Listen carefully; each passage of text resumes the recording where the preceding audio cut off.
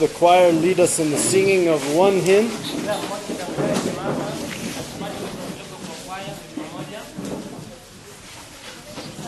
Which hymn will we sing? Take time to be holy. Okay, good.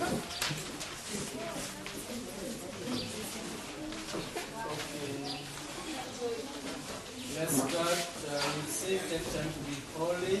1, 2, 3, start. Take time to be holy. Speak of with thy Lord.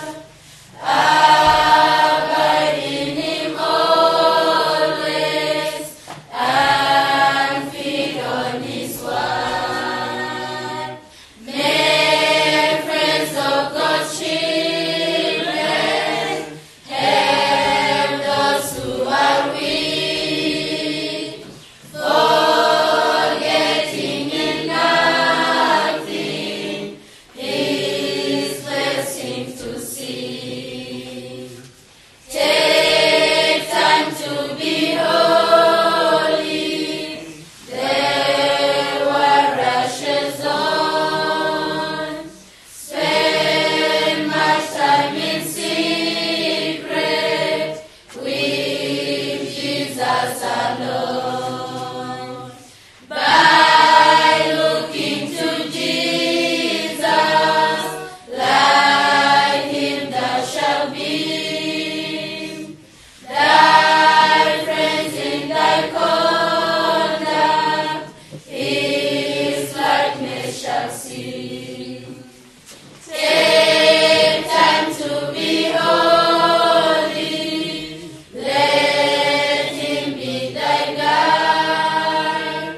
And run not before him, whatever betide. In joy or in sorrow, still follow the Lord. And look into Jesus, still trust in his word. Take time to be holy. Become in thy soul. Each thought and each motive beneath his control. Thus led by his Spirit to fountains of love. Thus soon shall be fitted for service above. Thus soon shall be fitted for service above. Amen. Let's ask Brother David to open us in prayer. You may have your seat. Tutakuwa kwa maombi. Baba wa mbinguni, mwenye enzi, mfalme wa wafalme, tena tunashukuru kwa awamu ya pili siku ya leo. Baba, sisi ni watenda dhambi, tunaomba tu ukaweze kutusamea jinsi tunavyosamea wale wanaotukosea. Tunaomba hata tunapoanza uwe pamoja nasi na tunapomaliza uwe pamoja nasi. Ni katika jina la Yesu naomba na kuamini. Amen. We are continuing our studies of our confession of faith. Hopefully you've come with your copies. Tunaendelea kusoma imani ya kukiri na ndani umekuja na nakala yako ama kitabu chako. We don't have a handout for this week, but if you don't have one to read, just please listen along. Hatuna vitabu vya kupeana wiki hili, lakini kama huna basi utapiti tu usikize. We're now on chapter 3. Tuko katika sura ya 3.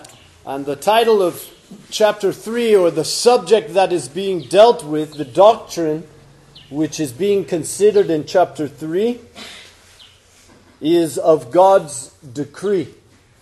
Kichwa ama lengo ama kitu ambacho tunazungumzia katika sura ya 3 ni amri za Mungu. God's decree. So if you'll remember chapter 1, we considered the Holy Scriptures. That laid the groundwork for all the other doctrines we are to consider in the confession. Kikumbuka sura ya kwanza tuliongea juu ya maandiko matakatifu ambayo yalikuwa msingi ama kiini cha yale ambayo tunaongea. So when it comes to Christian doctrine, we have to determine, first of all, where does that doctrine come from? Can it be as the Catholic Church says, and it can come from Scripture, or it can also come from the church? Tunapoongea juu ya mafundisho lazima tuangalie haya mafundisho kiini ama yanatoka wapi. Inaweza kuwa inatoka katika vile ambavyo Wakatoliki wanatoa ama yanatoka wapi ama msingi wake ni nini? Well, as we considered in chapter 1, our doctrine and our rule of life as a Christian comes from the Word of God alone. That is the Holy Scriptures. Jinsi ambavyo tuliona sura ya kwanza maandiko kwamba yote ambayo tulisoma yanatokana na Biblia, inatokana na maandiko matakatifu ya Biblia. And there's nothing to be added to those Scriptures. Hakuna lolote ambalo tunaweza kuongezea kwa maandiko matakatifu. So even in our confession, what we are doing is not adding to the Scriptures. What we are doing is confessing what the Scriptures teach. Hata katika imani ama kukiri imani vile ambavyo tunasoma, hatuongezi chochote, bali tunasema tu yale ambayo yanatokana na Biblia. And therefore, if we come across anything in our confession which we find in error or we find in contradiction to the Scripture, then we have to reject it. Basi kama tutakutana na lolote ambalo linaenda kinyume ama lina kasoro katika mafundisho haya ya imani ya kukiri, inabidi sisi tulikatae. Then in chapter 2, after we lay the groundwork of, okay, where is it we find Christian doctrine? That is in the Scriptures. Now in chapter 2, we find the doctrine of God and of the Holy Trinity. Basi tukaingia katika sura ya pili na tukishaweka msingi, tukaona kwamba yale maandiko yanatokana na Biblia na hayatokani na mahali popote bali ni neno la Mungu. Because when we consider where Scripture or where doctrine comes from, that is the Scripture, now we realize that the Scriptures begin first and foremost with God. Tukaona kwamba maandiko hayatokani mahali popote bali msingi ni Mungu mwenyewe. Now on chapter 3 we want to consider God's decree. Katika sura ya 3 tunataka kuangazia juu ya amri za Mungu. Now you may not at this moment fully understand what a decree is, but God willing, as we go through this chapter, now you will understand more and more what do we mean when we say God's decree. Pengine wakati huu huwezi kuelewa amri nini, lakini tunapoendelea mara na mara tutaona na wewe pia utapata kujifunza uelewe amri ni nini. Now there are 7 paragraphs in this chapter 3. Kuna aya 7 katika hii sura ya 3. The first 2 deal with what we call the general decree of God. Sura za kwanza 2 zinashughulika na amri kwa jumla za Mungu. So we're talking of God's decree which covers all things that come to pass.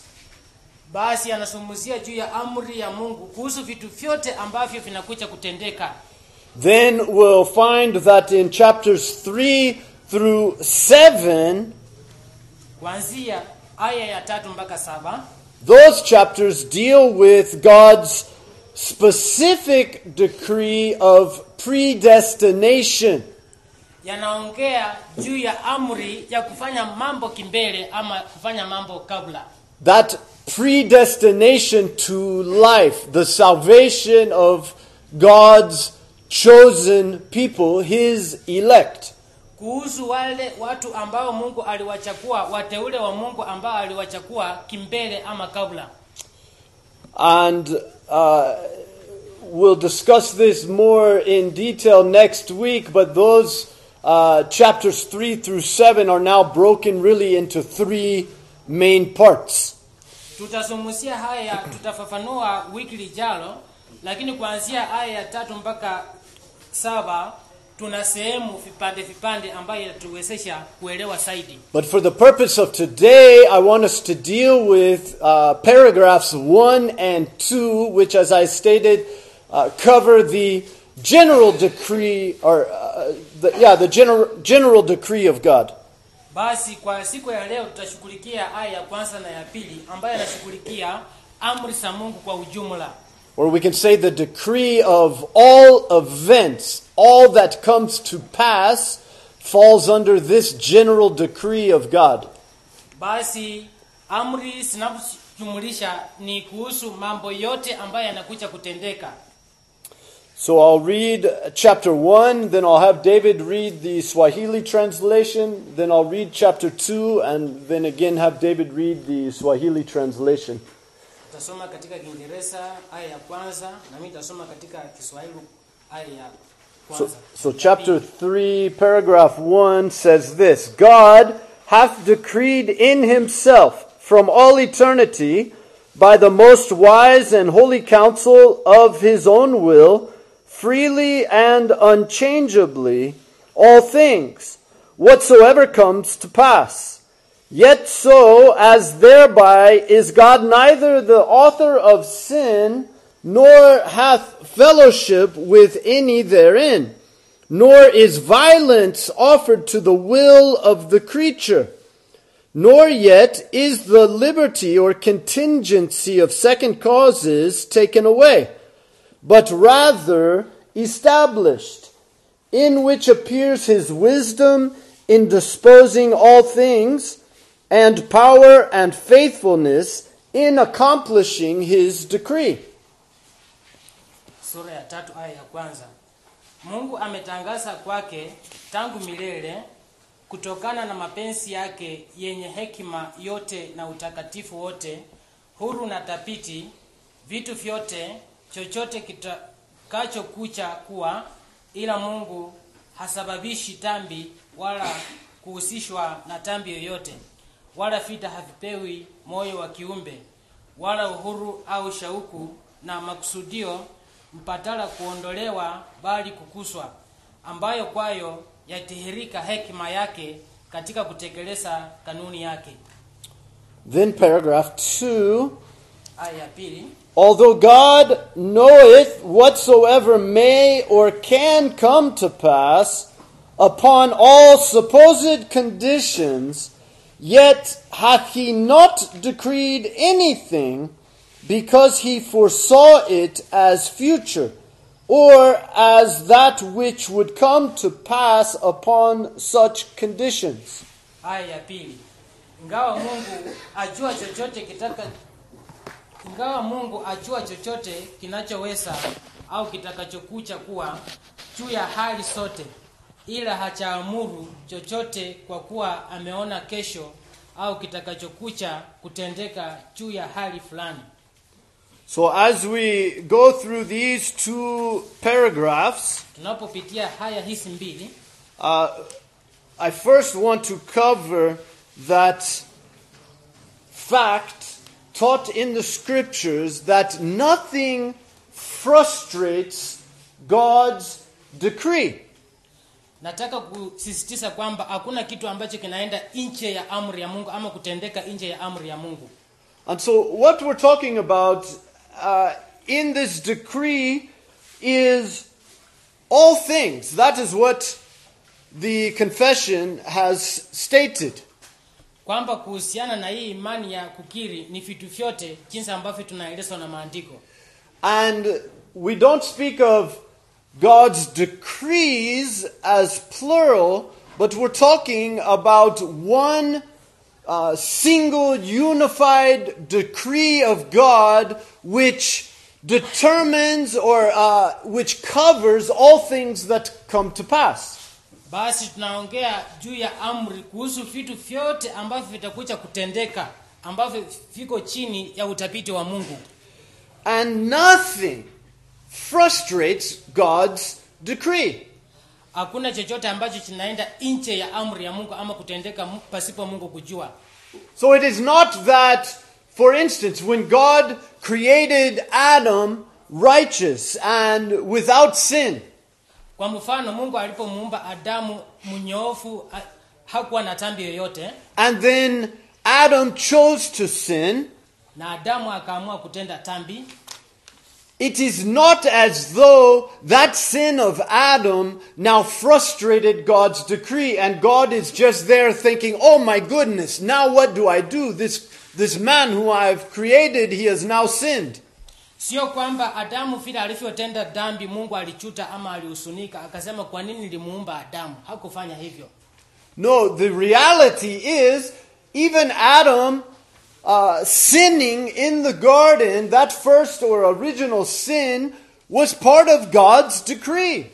Hata vile Adamu alivyotenda dhambi katika lile bustani la Edeni, Mungu alikuwa amejua kwamba Adamu atatenda hiyo dhambi. And so we often speak of, in the English we call it God's decretive will, or it's sometimes called his secret will. Katika Kiingereza tunasema kwamba mapenzi ya Mungu ya siri, Or even we can call it his sovereign will. au mapenzi yake makuu. And that will, that secret will or sovereign will, cannot be resisted. It cannot be that anything within creation can change God's decree. Yale mapenzi yake makuu au mapenzi yake ya siri, hakuna mtu ambaye anaweza kuyabadilisha ama kuyapinga. So it cannot be resisted, and it will surely, without fail, accomplish all its purposes. Yale mapenzi ya Mungu hakika lazima yatimize malengo yake. Now, you might be wondering, okay, what are some scripture proofs for such a thing? Unaweza shangaa kama kuna maandiko ambayo yanathibitisha haya mambo. Well, we can find, for instance, in Proverbs chapter 19, verse 21. The book of Proverbs 19:21. Mfano kitabu cha Mithali 19:21, kitabu cha Mithali sura ya 19:21. There we read in the Word of God, many plans are in a man's heart, but the counsel of the Lord will stand. That is Proverbs 19, verse 21. Many plans are in a man's heart, but the counsel of the Lord will stand.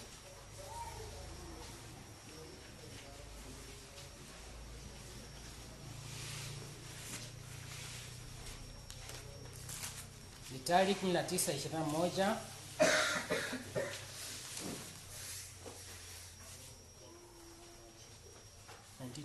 19:21. Muna hila nyingi moyoni mwa mtu, lakini shauri la Bwana ndilo litakalosimama. Then in the book of Isaiah 46 verse 10 and 11. Kitabu cha Isaya 46:10. 46 verse 10 and 11. My purpose will be established, and I will accomplish all my good pleasure. This is what the Lord says. Nitangazaye mwisho tangu mwanzo na tangu zamani za kale mambo yasiyotendeka bado, nikisema shauri langu litasimama, nami nitatenda mapenzi yangu yote. Then in Psalm 115 verse 3, Psalm 115 verse 3, Zaburi 115:3. there the psalmist writes, but our God is in the heavens, he does whatever he pleases. God does whatever he pleases. That is Psalm 115 verse 3. Lakini Mungu wetu yuko mbinguni, alitakalo lote amelitenda. Now in the New Testament, in the book of Romans, in chapter 9, Katika Agano Jipya, kitabu cha Warumi sura ya chapter 9 verse 19, this is what Paul has to say. sura ya 9:19, Paulo anasema hivi: You will say to me then, why does he still find fault? For who resists his will? Romans 9:19.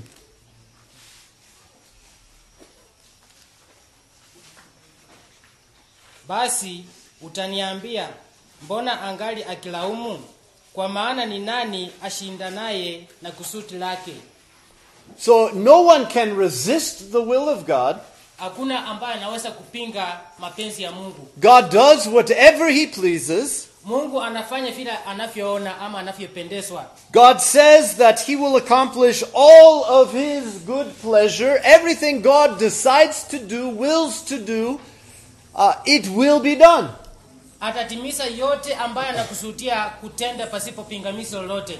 And no matter what plans a man might make in his own heart, it is only the counsel of the Lord which will stand.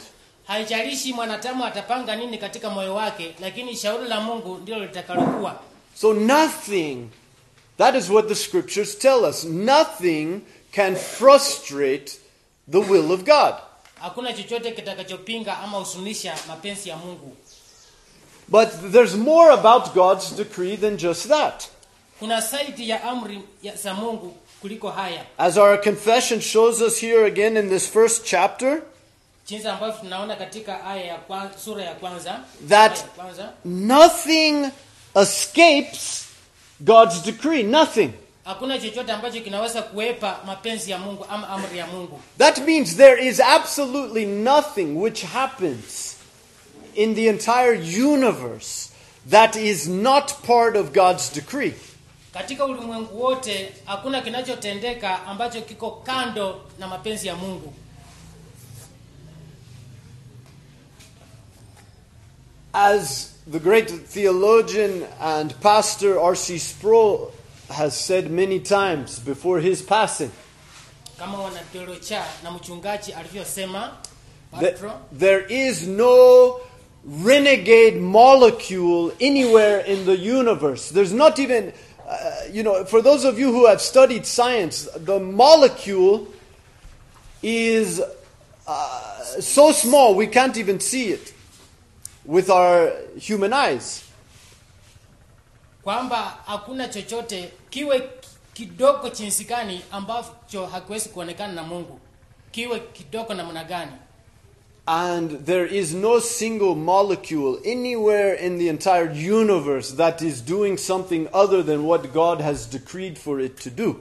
Hakuna kitu chochote kiwe kidogo kiasi gani ambacho kinafanya kitu ili kwamba Mungu hachaona kile kitu ambacho kinatendeka ama kinafanyika.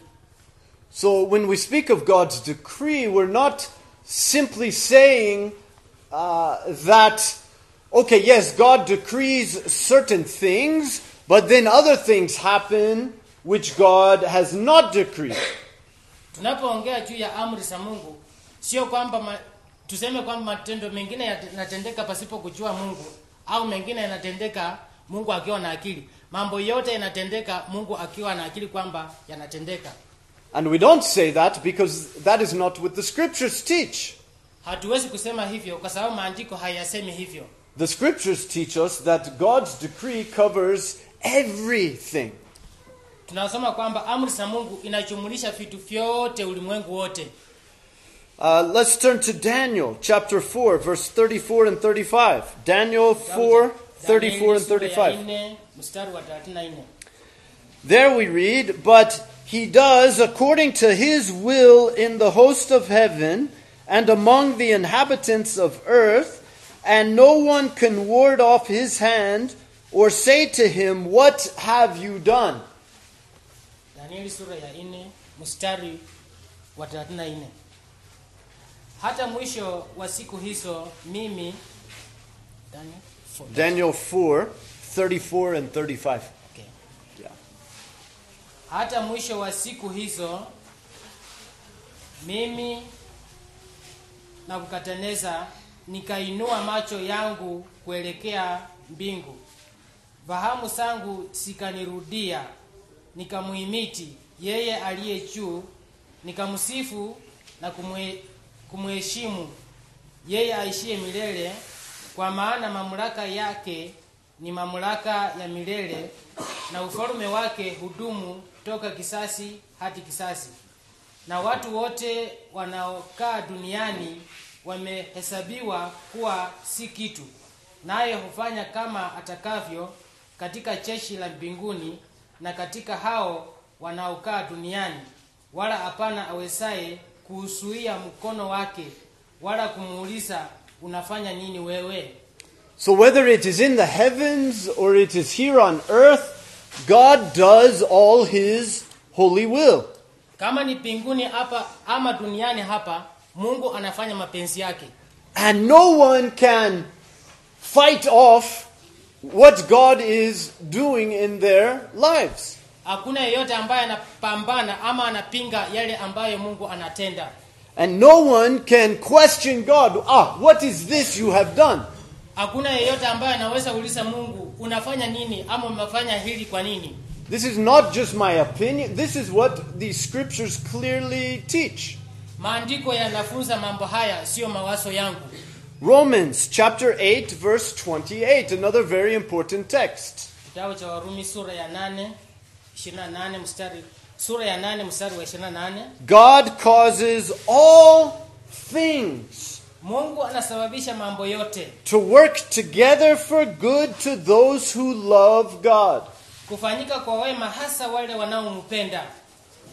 So all things, God is working those things together. Well, what about sin? Yes, even sin, God is working all of it together for the good of those who love him. Mambo yote yanafanyika Mungu akiwa na akili. Hata dhambi zinafanyika Mungu akiwa na akili. Then we read again in Romans, this time in chapter 11, Romans 11 verse 36. Warumi sura ya 11 mstari wa 36. For from him and through him and to him are all things. Kwake na kupitia kwake vitu vyote vinatendeka. So all things come from God. There's nothing anywhere in creation that comes from outside of God. Vitu vyote vinatokana na Mungu. Hakuna chochote ambacho kinatokana nje ya Mungu. Everything comes from God. Kila kitu kinatokana na Mungu. And not only from God, but through God. Sio kutokana na Mungu tu, bali kupitia kwa Mungu. That is, all things happen through God's decree. Mambo yote yanatendeka kupitia kwa mapenzi yake Mwenyezi. And to God are all things. Na mambo yote ni kwake Mungu. Now, what about Ephesians chapter 1 verse 11? Waefeso sura ya 1 mstari wa 11. Ephesians 1 verse 11. Waefeso sura ya 1 mstari wa 11. Having been predestined according to his purpose, who works all things after the counsel of his will. Na ndani yake sisi 1:11. na ndani yake sisi nasi tulifanywa urithi, huku tukichakuliwa tangu awali sawasawa na kusudi lake yeye, ambaye hufanya mambo yote kwa shauri la mapenzi yake. So there we read again very plainly that God has predestined. That means God has decided what is to happen before he even created. Hapa tunasoma kwa njia iliyo wazi kwamba Mungu alifanya kimbele ama kabla hata kama hajafanya msingi wa ulimwengu. Alikuwa amejua mambo yote. And he did so according to his purpose. God has a reason to predestine that which is to happen. Alifanya hivyo kulingana ama sawa na kusudi lake mwenyewe. And in case we doubt, we continue to read, who works all things. There's that phrase again, all things. It's not some things, it's not most things. No, it is that God works all things after the counsel of his will. Kama tunatilia shaka tunasoma kwamba ambaye anafanya vitu vyote kulingana na ushauri wake mwenyewe. So there is nothing which happens outside of this decree of God. Hakuna chochote ambacho kinatendeka nje ya mapenzi ama amri ya Mungu. And then as we study further, we see that even the Bible tells us there are particularly things which take place within God's decree, showing us that once again, proving further that the decree is universal. It means all things when we read all things. Tunapoendelea kusoma kwamba tunaona kwamba kuna mambo ambayo yanatendeka katika ulimwengu wote, na yale yanayotendeka ni juu ya mapenzi yake ama kusudi la Mwenyezi Mungu. And so you may question there, well, Jeff, what about sin? Can God really decree sin? Unaweza jiuliza kwamba Mungu anaweza ruhusu dhambi. Inawezekanaje? And if God decrees sin, does that not mean that He's the one responsible for sin? Kama Mungu anaweza ruhusu dhambi, si ni hakika kwamba yeye anaachibika na zile dhambi? Well, let's read Genesis 50 verse 20. Kitabu cha Mwanzo sura ya 50 mstari wa 20. Kitabu cha Mwanzo. Here we find, this is Genesis, the very end of Genesis, 50 verse 20, almost at the very end. And remember what is going on here. This is the story of Joseph. I think most of you, if not all of you, know the story of Joseph. Hii ni hadithi ya Yusufu. Najua kwamba ama natumai kwamba wengi wenu mnajua hadithi ya Yusufu. Joseph was sold into slavery by his jealous brothers who hated him. Yusufu aliuzwa katika nchi ya utumwa na ndugu zake. And those brothers lied to his father. Na ndugu zake wakamtanganya papa yake. They lied to Jacob and told him that his son had been killed. Walitanganya kwamba mtoto wao had been killed. Mtoto wao alikuwa amekufa. And Joseph was sold into slavery into Egypt. Yusufu alikuwa ameuzwa katika nchi ya utumwa kule Misri. And if that wasn't bad enough, his master's wife lied about him and he was put in jail. Nikana kwamba hayo hayakutosha, mke wa bwana yake alimsingizia kwamba alikuwa ametenda dhambi ya usinzi. But God enabled Joseph to interpret dreams. Lakini Mungu akamwezesha Yusufu kutafsiri ndoto. And when this came to Pharaoh's attention, Joseph interpreted 2 dreams for him that no one else in Egypt was able to interpret. Basi hii ikamupa nafasi nzuri sana alipotafsiri ndoto mbili ambazo zilishinda kila mmoja kutafsiri. And it was in that dream that God was making it known to Pharaoh that there would be 7 years of plenty and then followed by 7 years of extreme drought. Na katika ile ndoto Yusufu aliona kwamba ama alitafsiri kwamba tutakuwa na miaka 7 ya njaa na miaka 7 ya shibe. And then Pharaoh appointed Joseph second in command of all of Egypt, that during that time of plenty, Joseph was the one saving enough food to help Egypt, and not only Egypt, but other nations nearby survive that drought. Na hili lisababisha mfalme kumchukua yeye ndiye anaongoza upande wa chakula ama ni mtu wa pili katika mtawala. Alikuwa anaongezea mfalme mtu wa pili katika ufalme. It was during that drought that the brothers of Joseph came to Egypt looking for food, and Joseph revealed himself eventually to them. Na wakati huo ndiposa ndugu wa Yusufu alimwendea Yusufu wakitafuta chakula kule Misri, ndiposa Yusufu akawaambia mimi ni ndugu yenu. And then that's where we come to this verse that we're to read now, Genesis chapter 50 verse 20. Ndipo tunaona katika kitabu cha Mwanzo sura ya 50. This is Joseph speaking to his brothers.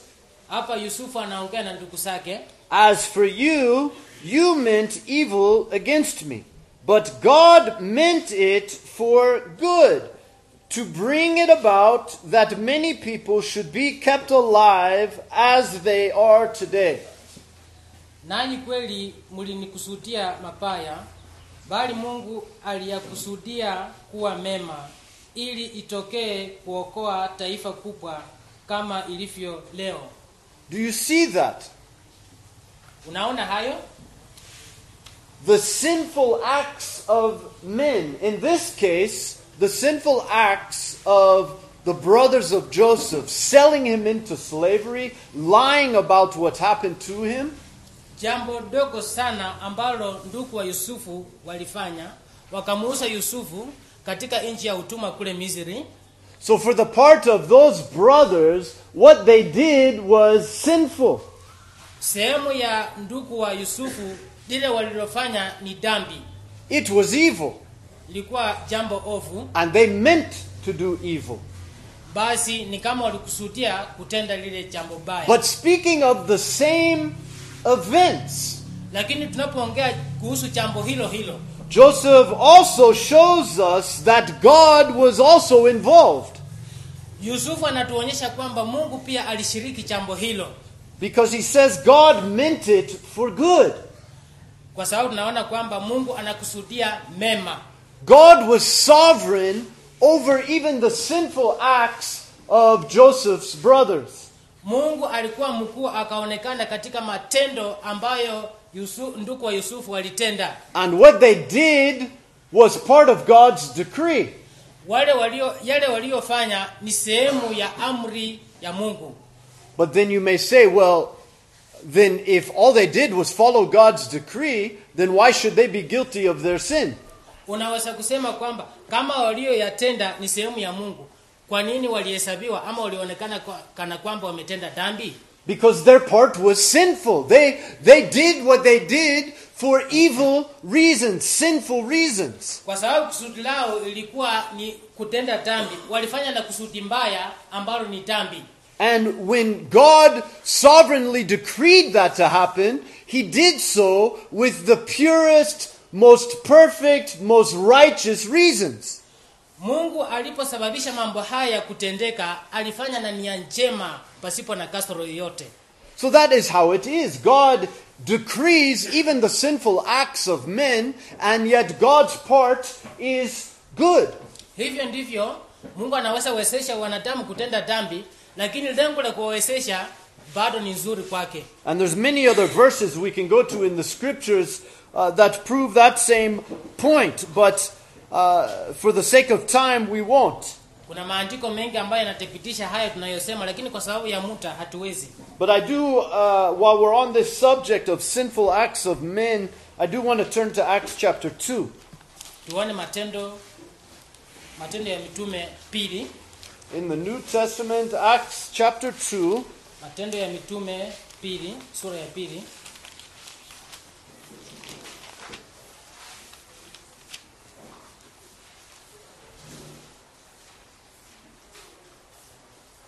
And it is verse 23. So this is Peter preaching on that day of Pentecost.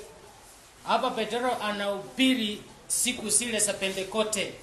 So Christ at Pentecost had sent out the Holy Spirit. Wakati huo wa Pentekoste Mungu alikuwa ametuma Roho Mtakatifu. And now Peter is preaching. Sasa Petro anahubiri. And he's preaching the gospel. He's talking about the fact that Christ came and died for sinners. Anahubiri kuhusu Injili. Anahubiri kwamba Yesu alikuja ili sisi tuokolewe. And then he says in verse 23, this Jesus delivered up according to the definite plan and foreknowledge of God, you crucified and killed by the hands of lawless men. Matendo ya mitume sura ya 2:23, mtu huyu alipotolewa kwa shauri la Mungu lililokusudiwa na kwa kujua kwake tangu zamani, ninyi mkasulubiwa kwa mikono ya watu wabaya wakamuua.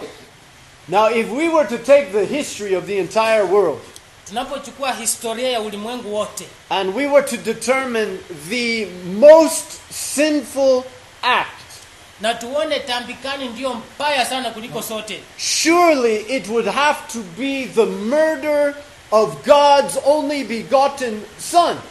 Basi tutaona tu mwana wa pekee wa Mungu Yesu Kristo. Of all the sins that have happened in the world, there are terrible sins. Kwa dhambi zote ambazo zimetendeka ulimwengu wote, kuna dhambi zingine za kutisha. People are raped, people are murdered, heinous, terrible sins. Watu wanachisiwa, watu wanauawa, mambo yote mnayosikia na And kuona. yet, out of all of the sins committed in the history of creation, the worst has to be the murder of God's Son, who was the only person who was killed that was innocent. Dhambi zote tunapolinganisha, dhambi mbaya sana ama kuliko sote ni kuona kwamba Yesu alipokufa msalabani. Hiyo ndio dhambi mbaya kuliko dhambi zote. There is no other innocent person. Hakuna mtu yeyote asiye na dhambi. Because we all sin, we all fall short of God's glory. Sisi sote tuwatenda dhambi, tunapungukiwa na utukufu. So you can say a child who was murdered was not deserving of that murder. No, of course not. But that child was not totally innocent. Unaweza kusema mtoto aliyeuawa hakuwa na kosa lolote. La, huyo mtoto alikuwa na kosa. But Christ was totally innocent and yet murdered. Lakini Kristo hakuwa na kosa lolote, lakini akauawa. And then here we read that Jesus was delivered up according to the definite plan and foreknowledge of God. Hapa tunasema kwamba Mungu alichukuliwa na kusudi ama lengo maalumu. Christ was murdered according to God's decree. Kristo aliuawa kulingana na amri ya Mungu ama mapenzi ya Mungu. And yet, Peter says of the men who carried out that murder, they were lawless men. They were sinners. They sinned in the murder of Jesus, even though they were carrying out the decree of God.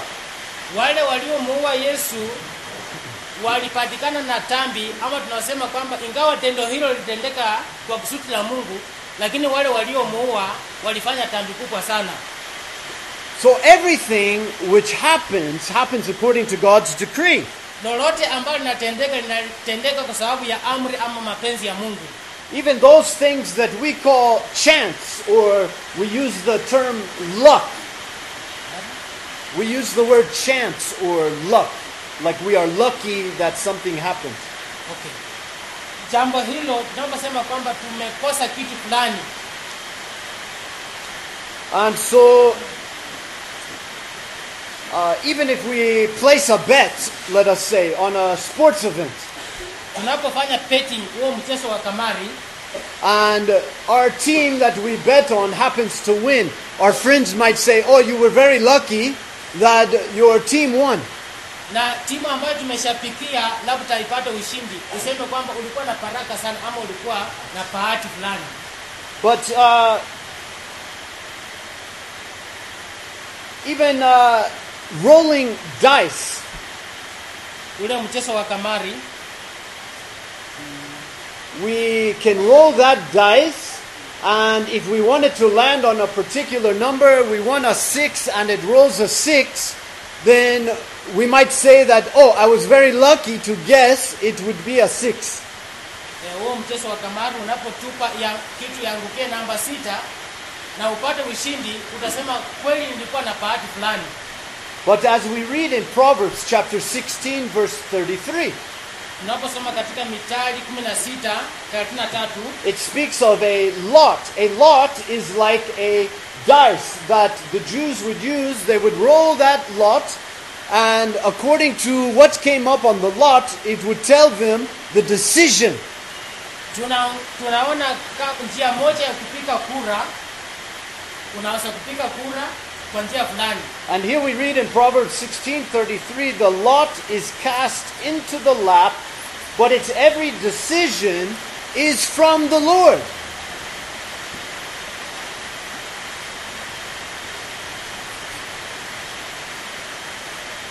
Unaona kwamba kura hutupa katika mikunjo ya nguo, lakini hukumu zake zote ni za Bwana. There is no such thing as luck. Luck presupposes that there is no determined outcome. Hakuna kitu chochote ambacho tunasema bahati. yote ni kulingana na Mungu. Niseme nilifanya kitu fulani kwa bahati, la. But as we read, God's decree covers all things which comes to pass. That means there is no luck. The outcome has been decreed. Tunaona kwamba kulingana na amri za Mungu, huwezi kufanya kitu ukasema leo nilikuwa na bahati. Mambo yote hutendeka kwa ajili ya mapenzi ya Mungu. Now don't take that to mean that you can go and bet all the money that you have on a sports team and you win, and you say, oh wonderful, that means it was God's decree that I win. Basi unaweza kufanya peti na wakati mwingine upate ushindi. Ukasema nilikuwa na bahati sana. La, yote ni ya Mungu. Mungu ndiye alikuwezesha kufanya hiyo. Because remember, even though God decrees all things, man's part can still be sinful. Hata ingawa Mungu anaruhusu mambo yote, moyo wa mwanadamu bado kuna dhambi. And you don't know why God allowed you to win. Huwezi kujua kwa nini Mungu anaweza kuruhusu upate ushindi katika peti. It could be that God is going to teach you a very valuable lesson as you get more and more involved in that betting, and now you're winning, but all of a sudden you stop winning and you lose everything. Huwezi kujua, pengine ni funzo Mungu anataka kupea. Unaweza pata ushindi mara na mara, na pengine utumie hizo pesa kwa njia mbaya ama ufanye dhambi zingine. And remember, God works all things together for the good of those who love Him. Mungu anafanya mambo yote kwa wema, hasa wale wanaompenda. But sometimes that good which happens, when it happens, it is painful. Wakati mwingine yale mema yanapotendeka yanatoa uchungu ama yanaleta uchungu fulani. But it is for our good so long as it teaches us or reminds us that we depend upon God. Ni vyema sana kumtegemea Mwenyezi Mungu kwa sababu yeye ndiye anafanya mambo yote. I think the rain is starting to pick up and we're about out of time anyway, so I think we'll close there for today. Kwa sababu ya mvua tutakomea hapo. But the main thing we have to take away from these first two paragraphs of chapter 3 is that all things which happen were decreed by God. Jambo la maana sana katika sura ya 3 ni kwamba mambo yote yanayotendeka yanatendeka ndani ya mapenzi ya Mungu. And it is God who is in control of all things. Ni Mungu ndiye anadhibiti mambo yote. So we never have to fear that anything is happening in our life which is outside of the control of God. Tusifikirie kwamba vitu vingine vinatendeka nje ya Mungu pasipo Mungu kujua. So let's all stand and we'll close in prayer. Tusimame tufunge kwa maombi. Father God, how we give thanks to you this afternoon. We thank you for this entire day that we have spent here at Mercy Baptist Church, singing your praises, praying to you. What a privilege it is to be able to pray, Lord, and sitting under the teaching of your word. How we just thank you for all of these blessings, these graces, even in the participation of the Lord's Supper. In all these ways, Lord, you have abounded your grace in our lives today, and we just humbly give thanks to you. And it's in Jesus Christ's name that we pray. Amen.